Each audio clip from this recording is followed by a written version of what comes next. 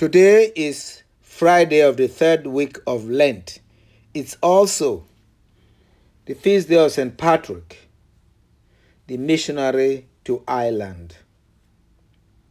Our readings today are taken from first reading, Hosea chapter 14, verses 2 to 10.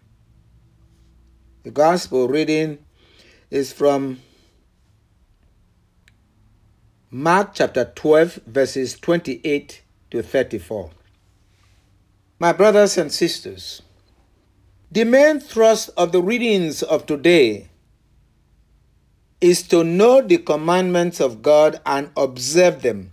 Not just to know, but to know so that you can use them as the guide that they were meant for you.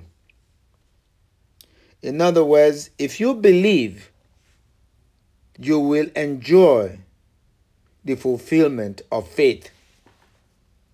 In the first reading of today, the prophet Hosea told the people of Israel, "Return, O Israel, to the Lord your God.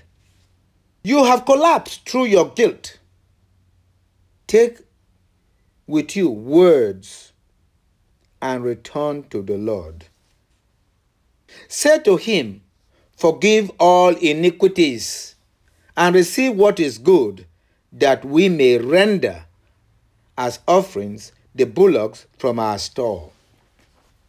We cannot substitute meaningless sacrifices, offering sacrifices to God when we fail to turn away from our sins. This is what you may call religiosity, but yet you do not show sign of faith in God. For in you the orphan finds compassion. If we hear the laws and keep them, we will surely be fulfilled, be saved. We will feel the hand of God behind us. Do we not keep the commandments of God because we do not hear them, we do not know them? In today's gospel, a scribe came to Jesus to ask him, which is the first commandment? He was a scribe, he ought to know. But Jesus, however, answered him, saying, the first commandment is this: Hear, O Israel, the Lord your God is Lord alone. You shall love the Lord your God with all your heart, with all your soul, and with all your mind, and with all your strength.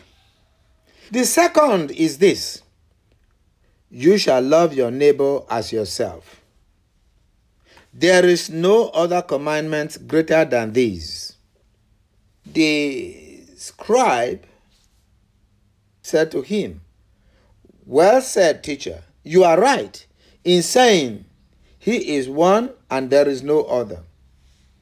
And to love with all your heart, with all your understanding, and with all your strength, and to love your neighbor as yourself is worth more than all burnt offerings and sacrifices. He paraphrased what Jesus answered him, that he already knew that. And Jesus said to him, you are not far from the kingdom of God, but you are not there. And no one dared to ask him more questions.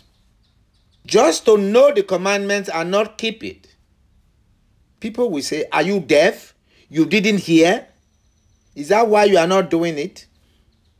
When you sincerely seek to know God, and you know the commandments of God, but you are looking for an excuse not to do it.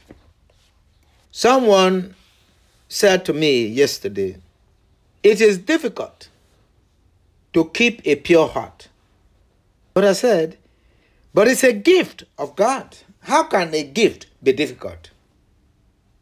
If you believe in God, it should not be difficult to abide by the word of God. Let us pray for the church, the body of Christ, that we may truly keep the commandments of God that Jesus has come to give us. What is right is right. We ask this through Christ our Lord. Amen.